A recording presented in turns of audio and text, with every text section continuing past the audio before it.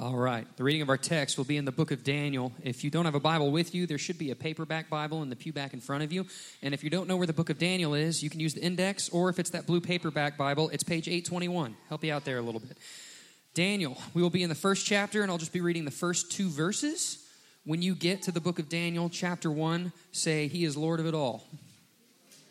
All right. Upon the conclusion of the reading of the text, I will say, "This is the word of the Lord," and you can respond with, "Thanks be to God." Please follow along and have your eyes on the text as I'm reading it this morning. Daniel chapter 1, verse 1. In the 3rd year of the reign of Jehoiakim, king of Judah, Nebuchadnezzar, king of Babylon, came to Jerusalem and besieged it. And the Lord gave Jehoiakim, king of Judah, into his hand, with some of the vessels of the house of God. And he brought them to the land of Shinar, to the house of his God, and placed the vessels in the treasury of his God. This is the word of the Lord. Please direct your attention to the screen.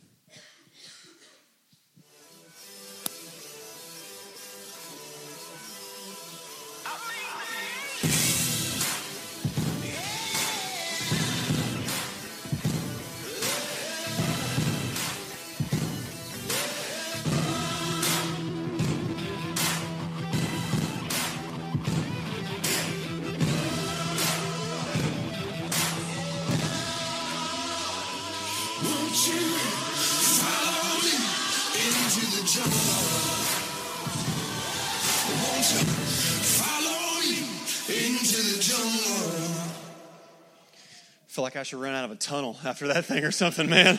That's pretty epic. But it's an epic intro to an epic book. And so we start a new book of the Bible today, Daniel.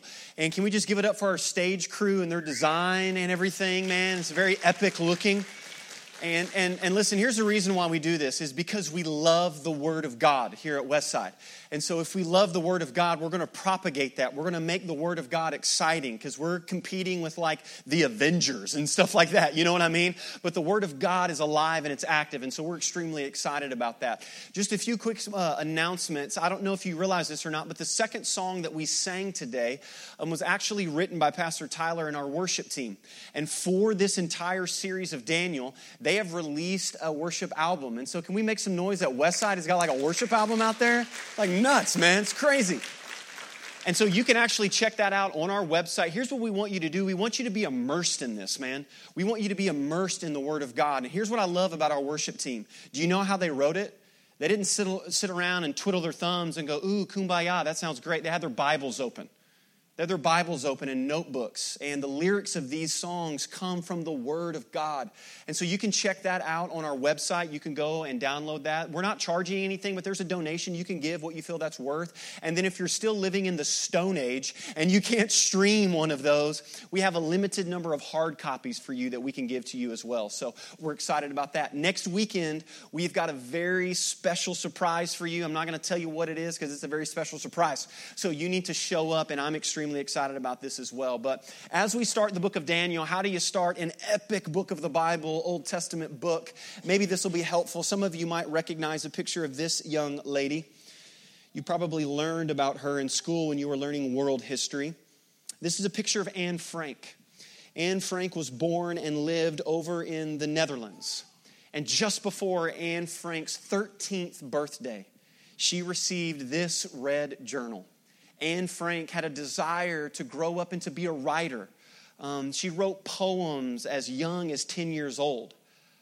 But also Anne Frank lived during a very sketchy time in world history, as there was a German empire that was set to literally rule the world, known as the Nazi regime, led by Adolf Hitler. And a little bit after she turned 13, as the Germans made their way into the Netherlands, Anne Frank and her family were forced to literally live in an attic for 2 years. And day after day, they would hear knocks on the door. They would get updates as they would know that some Nazis had come in and taken family away to prison camps. And just a little bit after she turned 13, they were there for 2 years. She wrote in her diary every single day. And sometimes she would find scrap pieces of paper or even cloth and put that into the diary.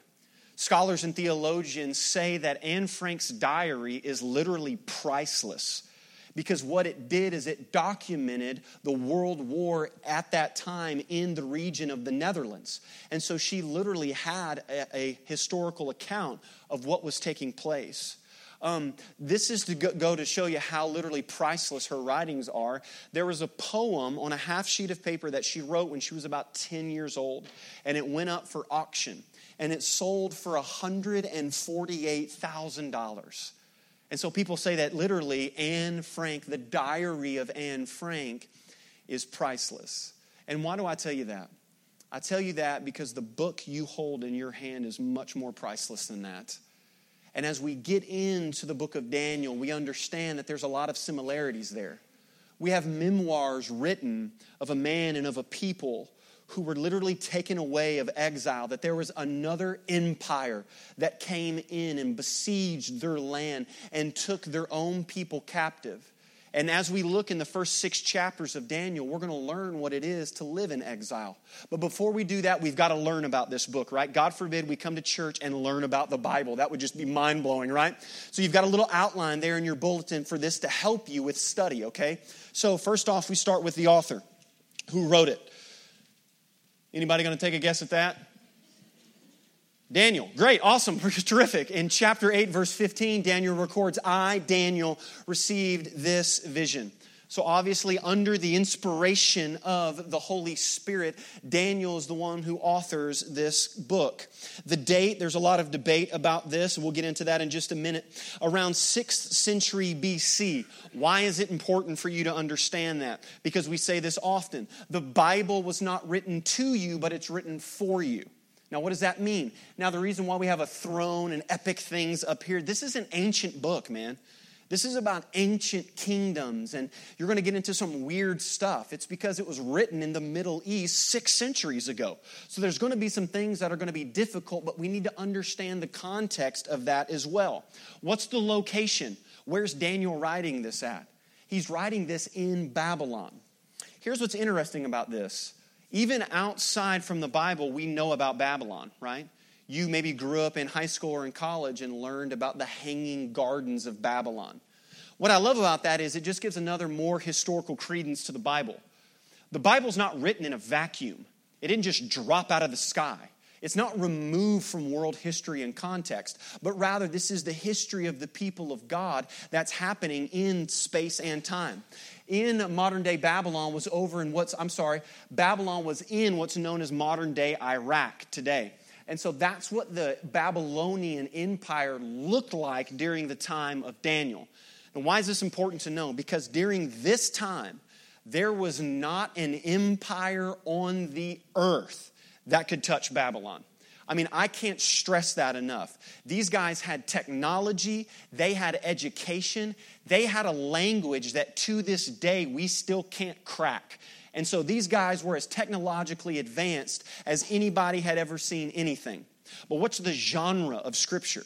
The genre. Well, we're looking at Old Testament history and Old Testament prophecy. Now, why do I tell you that? Because we have to learn about the Bible. The Bible is one book that consists of 66 other books written by some 40 different authors over a slew of continents and in 3 different languages. That's important to understand when you approach a book of the Bible. Because when we come to the Psalms, the psalmist says things like, God holds the whole world in his hand. Now, if we zoomed out and went into space, are we going to see God's hand holding the whole world? What's he? Poetry. He's using poetry there. So Daniel's going to get into some things and use some language that we have to decipher and understand. But here's another thing why I love the Bible. There has not been a book that has been more contested, tried to be more disproved than the book that you hold in your hand. And starting about the late 50s, early 60s, we started to get educated, and guys with more degrees in Fahrenheit started to try to challenge the authenticity of the book of the Bible. And C.S. Lewis says, we have what we call chronological snobbery, where we think, oh, now we're so advanced that we look back on the people and go, boy, they didn't really get it. Rather than understanding the early church fathers and the early Christian history loved and accepted the book of Daniel. But modern Christian scholarship, which is also kind of like grape nuts, right? It's not grape and it ain't nuts, okay? You know what I mean? They come and contest the authenticity of the book of the Bible. One scholar says this, According to the consensus of modern critical scholarship, the stories about Daniel and his friends are legendary in character, and the hero himself most probably never existed. Okay, cool. I can tell you what I did with that commentary later, but here's what I think of this. Now, here's why I tell you this. Yes, we use outside resources to prop this book. Like I said, there's history. We can understand this. We know this. We look at the early church fathers. We look at the history. We look at the context of all of that. But before we do any of that, we let Scripture interpret Scripture. What does the Bible say about the Bible? It's why we're not a cult, okay? So we don't take one verse, rip it out of context, and build a whole ministry based on that. We use the Bible to teach the Bible. So how about that one guy that the Bible's all about, the Son of God? What's his name again? Oh yeah, Jesus. He's probably important to understand what he thought about the book of Daniel, right? I'm glad you asked. I got a verse for you. Matthew 24:15, Jesus says this, "So when you see the abomination of desolation spoken of by the prophet Daniel standing in the holy place, let the reader understand." So if Jesus is writing a paper about what he thinks about the Bible and cites Daniel as crediting the book of Daniel in the Old Testament, I'm probably going to go with what that guy said, right? But let's chase it a little further. The author of the book of Hebrews writes Hebrews chapter 11, which is known as the Hall of Faith. And here's what he says.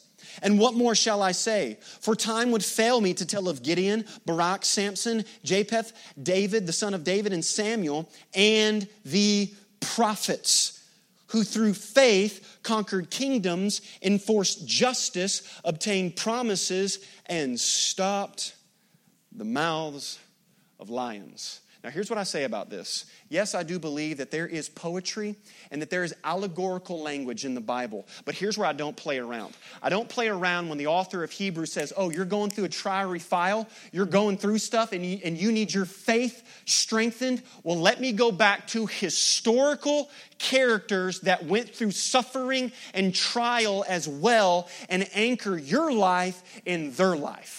That's where I don't think God's playing around. He didn't make up an allegorical character to strengthen your faith. He's rooting it in real people who really suffered so that you can look back upon them, as Romans chapter 15 says, that for long ago these things were written to us for encouragement and endurance. But what's the purpose? Why do we have it? Why did God include this in His Word? Why? I think we can answer that by another question that's found in the Scriptures. You see, the book of Psalms is filled with songs that the people of Israel sang. And there's one line that they sung that gives context that was written during this time. And it says this in Psalm 137, "How shall we sing the Lord's song in a foreign land?" It's beautiful poetry, isn't it? You see, because the people of God had a promise from God that you will be my people and I will bless the whole earth from you. But now they've been taken captive and they're slaves again in a foreign land. And they say, how are we going to sing this song? Let me put the cookies on the bottom shelf. They're asking, how can we live the way God's promised us to live now that we live in exile? Now that we're now slaves. So the book of Daniel, the primary purpose is learning how to live in exile. Because you see, we got to go all the way back to the beginning. Adam and Eve, our first parents. God creates them and says, be fruitful and multiply. That you're created in my image and likeness. And that goes well until about another chapter in the Bible. And we get Genesis 3. And we see that they would rather have been God than worship God. And we suffer the same problem today. We would rather be our own gods than submit to the creator of everything. So God says, okay. And then Adam and Eve have their offspring. And isn't it interesting? The offspring of Adam and Eve after the fall is Cain and Abel. And we see that God's offspring is pure, and Adam and Eve's offspring produces a murderer, Cain, who kills his brother. Then not few more chapters in, we get Noah, right? Remember Russell Crowe or that new movie or whatever, right?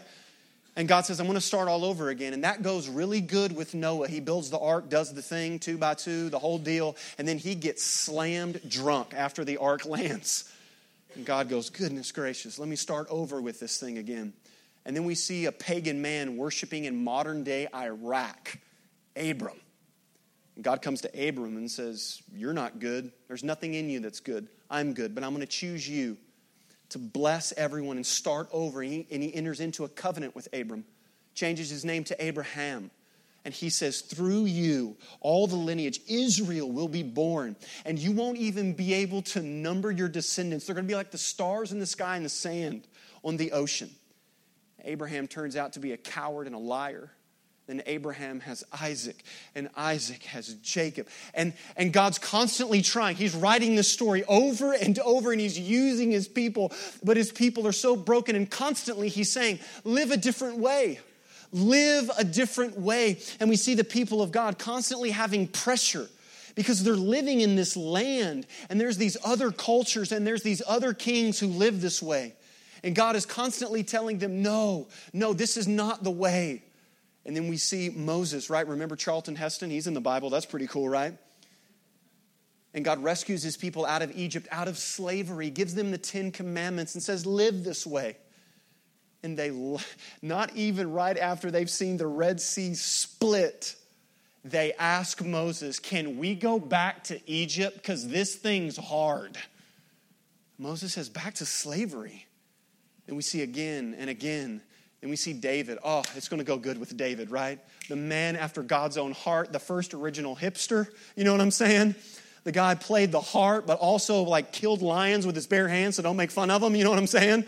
God's like, this is going to be it. And David takes another man's wife, has that man killed, like Michael Corleone stuff, man. It's supposed to be God's man. And David has Solomon. Solomon's going to be the wisest man that's ever lived. This is going to go great. Solomon's going to build the temple. And under Solomon's rule and reign, Israel splits to a northern kingdom and to a southern kingdom. Daniel is writing as one of the exiles that was taken captive from the northern kingdom. There's other prophets that are writing during this time, and they're in the southern kingdom. But what's interesting is after that, the people say, we have to be led. Because the people in the Bible are so different than us. Because the people in the Bible said, we need to vote to have a king to lead us. And that's where all of our hopes and dreams will go well. I know we're nothing like them at all. You know what I mean? You know. And then we get the book of Judges. And we see these people rise. And they're going to lead the people of God. They're going to lead the people of God. Samson, right? Strong, weak in character. And we have all of this happening. Why do I tell you this? Because listen, Israel's story is our story. God revealing himself to them constantly and saying, I'm going to take you out of slavery and you're going to live differently. But they felt the pressure of the ruling cultures around them, and they would constantly bow to everything other than God. And that's actually what Jesus' charge was for us as his followers. That we would be distinct, that we would live differently than the rest of the world. That the rest of the world would look at this gang of misfits called Christians, called the church, and through that, they would show the very glory of God. But Jesus said that it would be difficult. Jesus said things about the world and about the culture. This is what Jesus says in John 17 when he's praying for us. He says, I've given them your word, and the world has hated them because they are not of the world. Just as I am not of the world, I do not, this is huge, I do not ask that you take them out of the world, but that you keep them from the evil one. They are not of the world, just as I am not of the world. This is what makes Christianity difficult, is that we are in the world, but we are not of the world. That we live every day. This is called the grind. Hashtag the struggle is real, bro. You know what I'm saying? It's hard and it's difficult, and I'm in this thing, but I'm not of this thing, and I've got pressure constantly. So how do we go from just surviving in this culture that is far removed from God to thriving in this? Well, maybe this will be helpful. This is a picture of me and some of my family members. I'm the tall, bald-headed, lanky guy right there on the right, okay? That's my Uncle Don and Cousin Wes, and the guy on the far left, the other bald-headed guy is my brother Joe. The head must be hereditary. I don't know. You know what I mean? But here's what's cool about this. All of us, apart from Joe, like I graduated high school in Columbia, Missouri, went to college in Columbia, did so well, they asked me not to come back for a little bit, still waiting for them to have me come back. But anyway, so we all love Columbia, right? But here's something about Joe. Joe's lived in Jonesboro for like 15 years. He got had his first kid there. He's worked there forever. Like, Joe's got ties in Jonesboro. So when we're getting ready to go to the game, this picture was taken right before the Mizzou-Arkansas game. We're getting ready to go to the game. Joe walks out of his bedroom wearing a Mizzou shirt. And we're like, what are you doing, bro? You're Jonesboro Joe, man. You like you should be the mayor of Jonesboro. You lived here forever, man. What are you talking about? He's like, well, I'm going to the game with you guys, right? You got to know something about my brother Joe. He's the one we always make fun of. He's the one who cried a lot and stuff like that. But don't tell him I said that, okay? All right? He'd probably still beat me up. But anyway, and we're like, Joe, come on, man. Like, rep Arkansas, ASU, man. You got friends here. And he's like, no, man, I'm going to wear it. It's cool. Listen, we get to the football game, and Joe bumps into everybody that he knows. And everybody that he knows is going, Joe, what are you doing, man? Take that shirt off, bro. Don't rep Mizzou. Take that shirt off, man. Represent Arkansas. And Joe works in the medical field there. He bumped into some of the doctors that he works for, and some of the doctors were like, well, Joe, we're just going to have to renegotiate our contract with you, I guess. Didn't know that you were a Mizzou fan. Why do I tell you that? Listen, that's a fun way to tell you this. You feel that pressure every day of your life if you're following Christ. Take that jersey off, man. You repping Jesus? Take that thing off. Man, listen, this is the workplace, bro. You don't need to rep Jesus here. I understand your marriage. You're going to a Mystery of Marriage conference, blah, blah, blah. You're working on your marriage. Awesome. Just don't bring that around me, man, okay? Don't do any of this stuff. Take that thing off. Compromise that. And that's something that we feel every single day. Why? Because theologians call it Christendom. Christendom. It's the theological statement for the golden era of Christianity. So, in the 20s, 30s, 40s, and 50s, if you were a Western American, it did you socially well to associate as a Christian or a mainline denomination.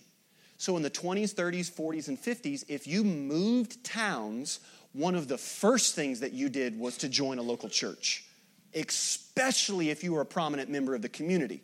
Because if you went out to dinner, the first question that they would ask you is, well, where are you a member of? And it did you well to be a business owner, so much so that it bled into politics. We're talking about politics in church today, right?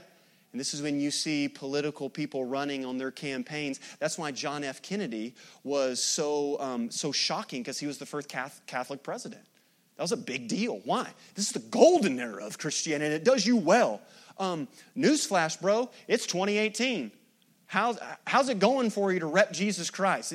Are you making a lot of friends doing that, right?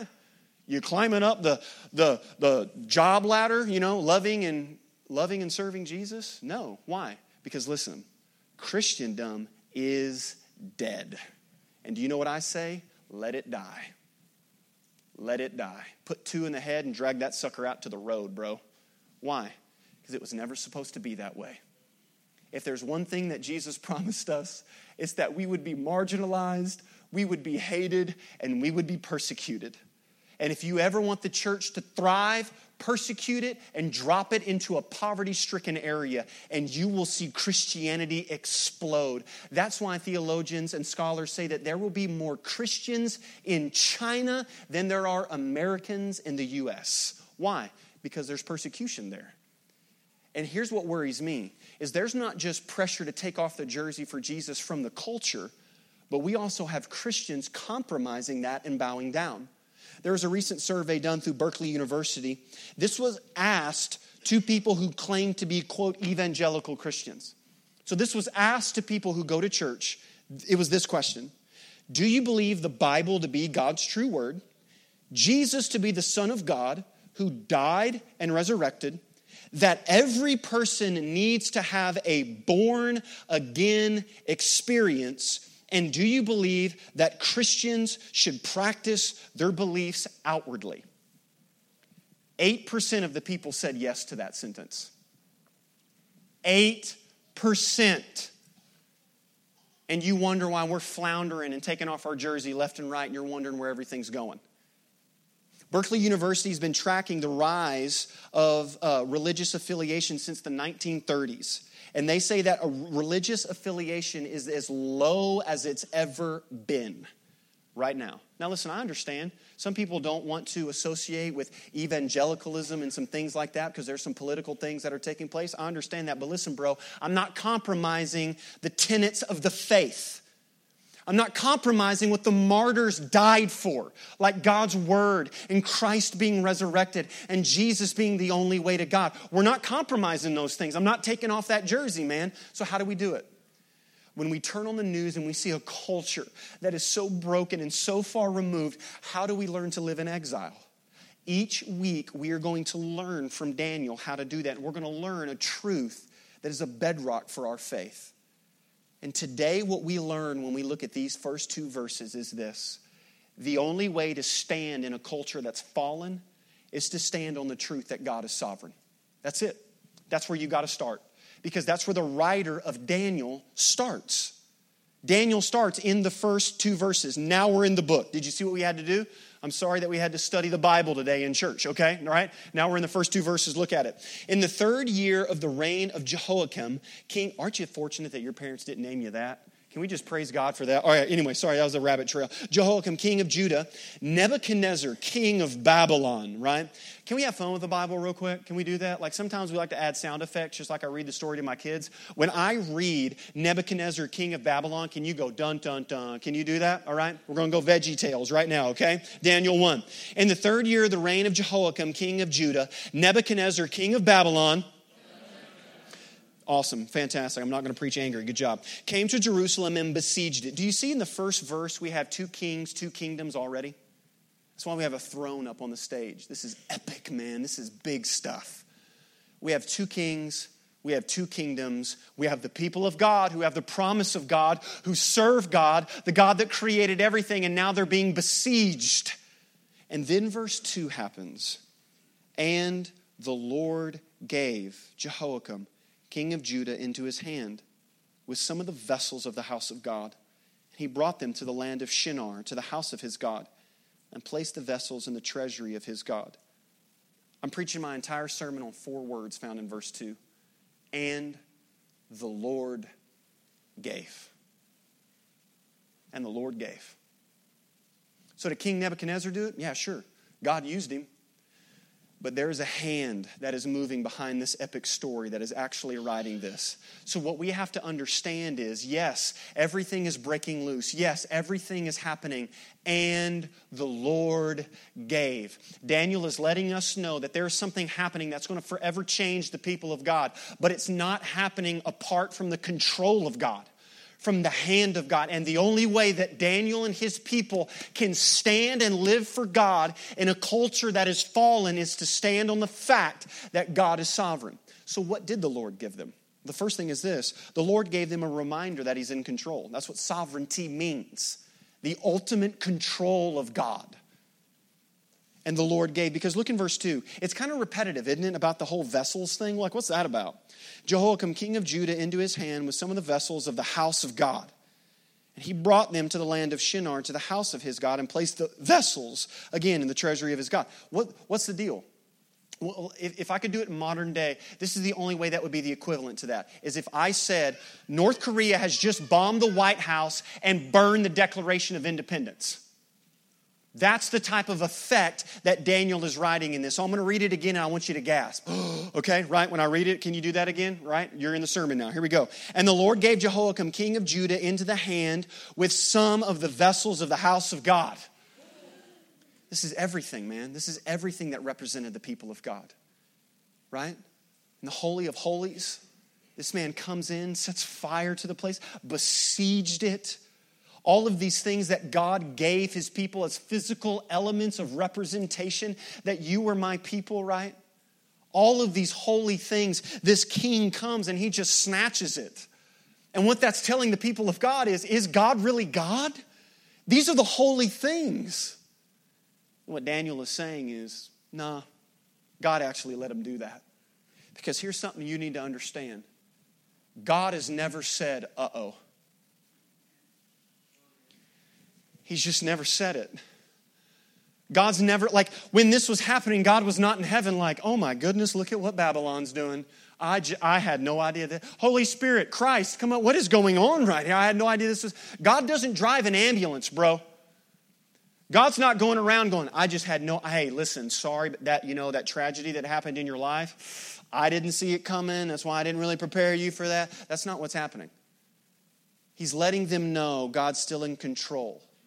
Because actually 200 years before this happened, you see, Israel was wilding out, right? It was like Israelites gone wild. You know what I'm saying? They were not following God.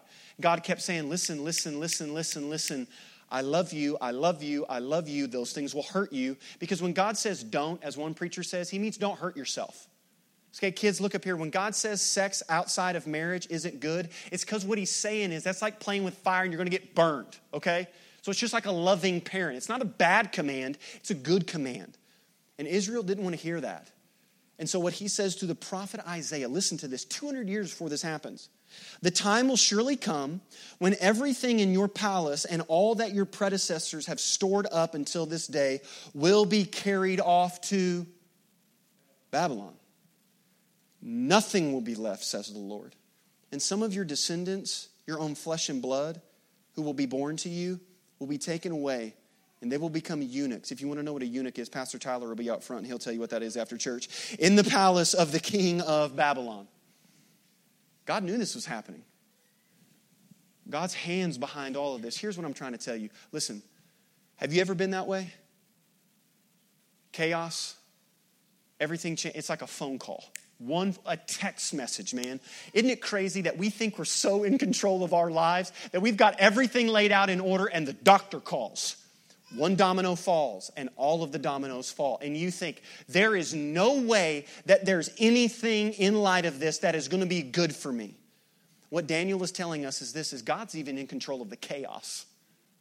You want to test the sovereignty of God? He's controlling nations to bring about his plan.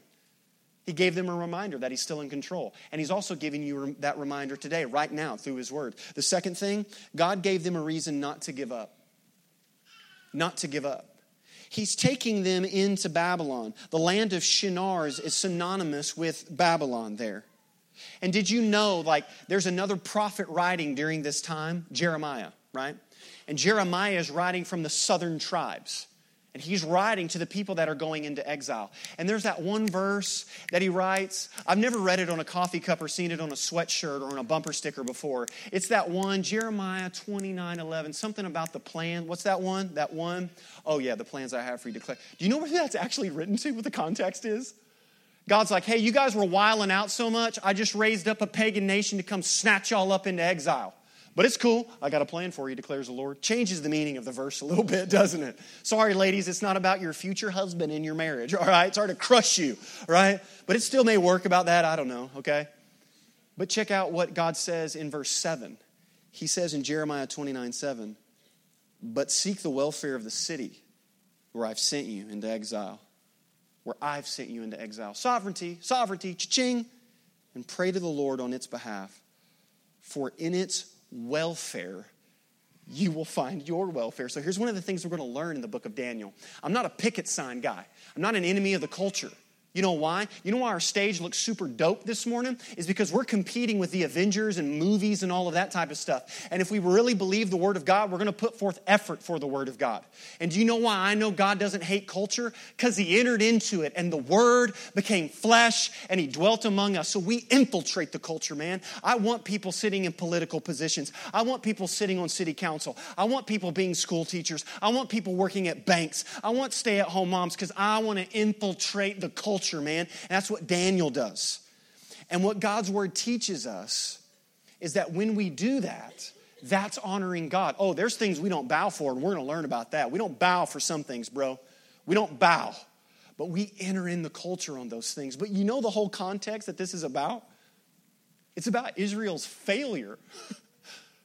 They're going into slavery. This is a sign of God's judgment over their life. And God still has a plan in their failure. Whew. How big is God's grace? Maybe I can illustrate it this way. My wife is a certified hoarder. I'm just going to go ahead and confess that. It's okay, right? It's okay. It's all right. It's all right. There's going to be a good thing about this in the end. And so I'm the type that's like, I go through these purging moments in my house. I don't know if any of you, I'll throw away baby pictures, bro, right? Throw it all away, man.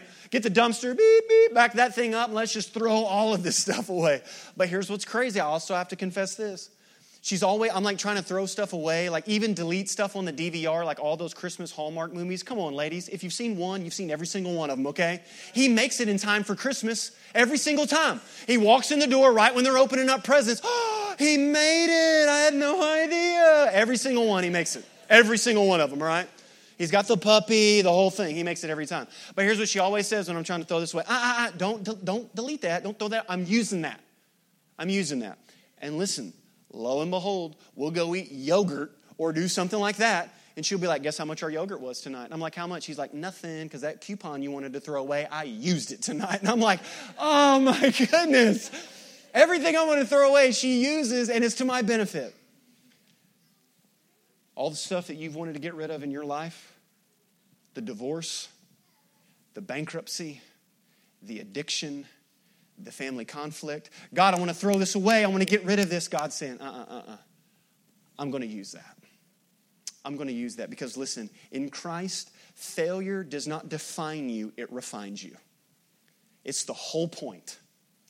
That's the whole story of Israel. And it's our story as well. That we fail constantly, and God is so in control that He uses the failure for His glory. The Lord gave them a reminder that He's in control, a reason not to give up, and then the last, a rescuer that would save them. The Lord gave them a rescuer that would save them. Now we learn about this King Jehoiakim guy there in the first verse. We also learn about him in 2 Chronicles as well. And it doesn't look good for him as being encapsulated forever in all of God's word like this. It says, Jehoiakim was 25 years old when he began to reign. And he reigned 11 years in Jerusalem. And he did what was evil in the sight of the Lord his God. You see, because the people of Israel constantly said, give us a Savior. Give us somebody that will lead us. This is too hard for us. Give us somebody that will fight our battles, that will kill the Philistine giant, that will go in and defend us. Give us somebody that can rescue us. And we're so different today. Because God, give me a spouse that will define me. God, give me children that will honor me. God, give me a job that will define me. God, give me a Savior that will save me. And what I love about the Bible is, do you know there's one hero? And it's not Daniel. Daniel's not the hero of the book of Daniel, but Daniel points to something greater. Oh, please listen, this is the whole message. Because there would be a king that would come and he would lay and besiege the Roman Empire. And this king would have a kingdom. And against that kingdom, the gates of hell would not prevail against that. And in the sovereign hand of God, the Lord would give again in the book of John, John chapter 3, verse 16. And the Lord gave His only Son, that whoever should believe in Him should not perish, but have everlasting life. See, Daniel points us to the greater King and the greater kingdom and how to live in our culture in the here and in the now. And in God's sovereignty, He was working it. Oh, He was working it from Genesis chapter 1, verse 1. He was working the story that would come out for His glory. So listen, you've got to, I don't know what you came in with today, right? But I got problems, right? It's 2018 and it's hard and the struggle is real and the grind is difficult and bearing the name of Christ is tough. And if you're one of these people that are like, man, Jason, I know what the problem is. It just seems to be really easy. I'm not struggling. You're not even in the game, bro. You're not even in the game. So what do I need to know first and foremost? I need to know that God is sovereign and that His hand is guiding all of this. Oh, we can't see it, but we don't look to what is seen, the writer of Hebrews says. We trust in His word. So how do we stand in a culture that's fallen? We stand on the truth that God is sovereign.